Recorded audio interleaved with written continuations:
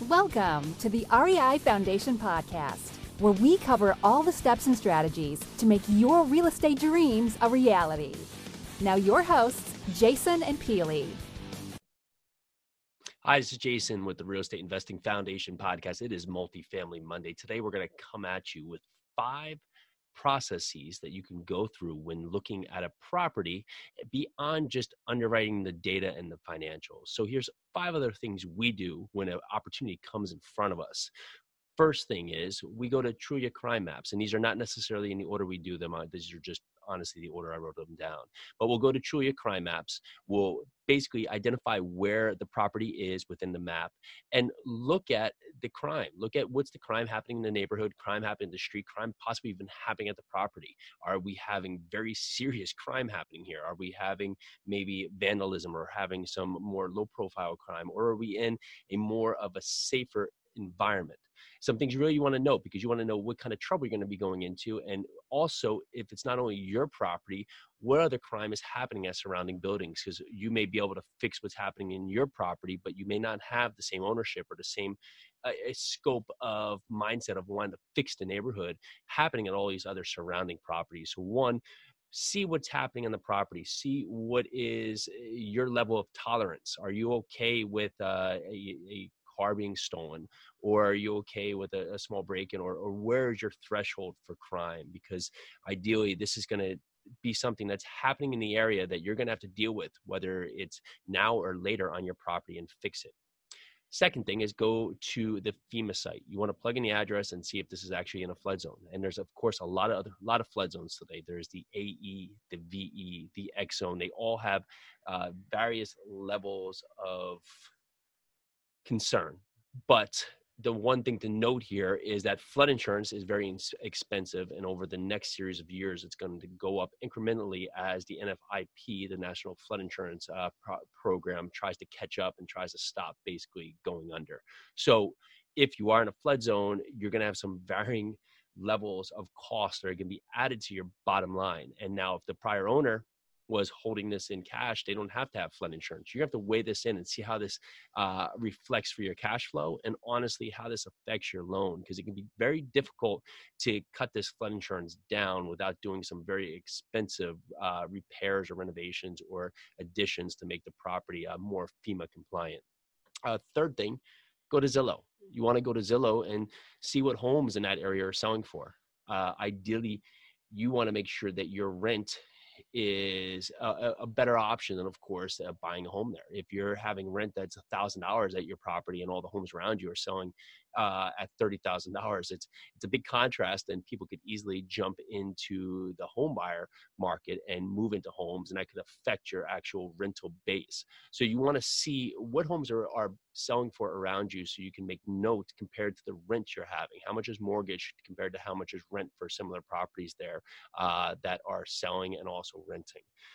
Past that, looking at rentometer or rental meter. I don't know how it's said. However, great site that you can go on, plug in your address, see what comparable properties, 1 bedroom, 2 bedroom, 1 to 4 bedroom, are renting for in the area. And it's important because it gives you active rents that are being offered. And this can be now based on certain properties that now leased in the last couple of months, the last year, last 2 years, but you can get an idea compared to where your property is and the square footage of your property based on other comparable properties.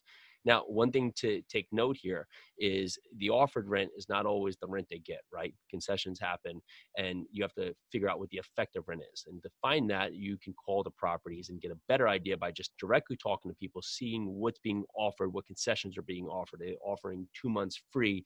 Are they offering a discount on security deposit? Are they offering half rent? Are they offering referral fees? What are they offering that's not quoted here, because the listed amount of rent may not actually be the rent amount they're getting when it's all said and done, right? Just like selling a house. You put the house in the market for $350, that's the asking price, but you sell it for $320, right? So you always have to look what's the effect of the final number that they're getting for the rent there. Lastly, Google reviews. Type the property in, see what's happening, see ideally what the tenants think. What are the complaints? What are the reviews that are happening? Is it very difficult to get in touch with management? That could be a good thing. You can go in there and improve things very quickly. Is there a ton of water issues? That could be a horrible thing. It could be very expensive to fix if they have a lot of drainage, negative drainage issues and other. Is there a big rodent issue on the property because they're not taking care of this? What is the impact of these reviews? How are the tenants viewing this property? And this could be something that could push you away from wanting to be at this property, or conversely could be an awesome advantage for you to jump into this property and really take it down, improve the property, and make this a better community. So to recap, 5 things, and these are not the only 5 things, or just 5 things that come up on a property. It was actually just a property I was looking at this morning. Trulia crime maps, looking at the crime that's not only happening on your street and at your building, but the other crime that's around you that's going to overly affect how you're going to be able to run your property.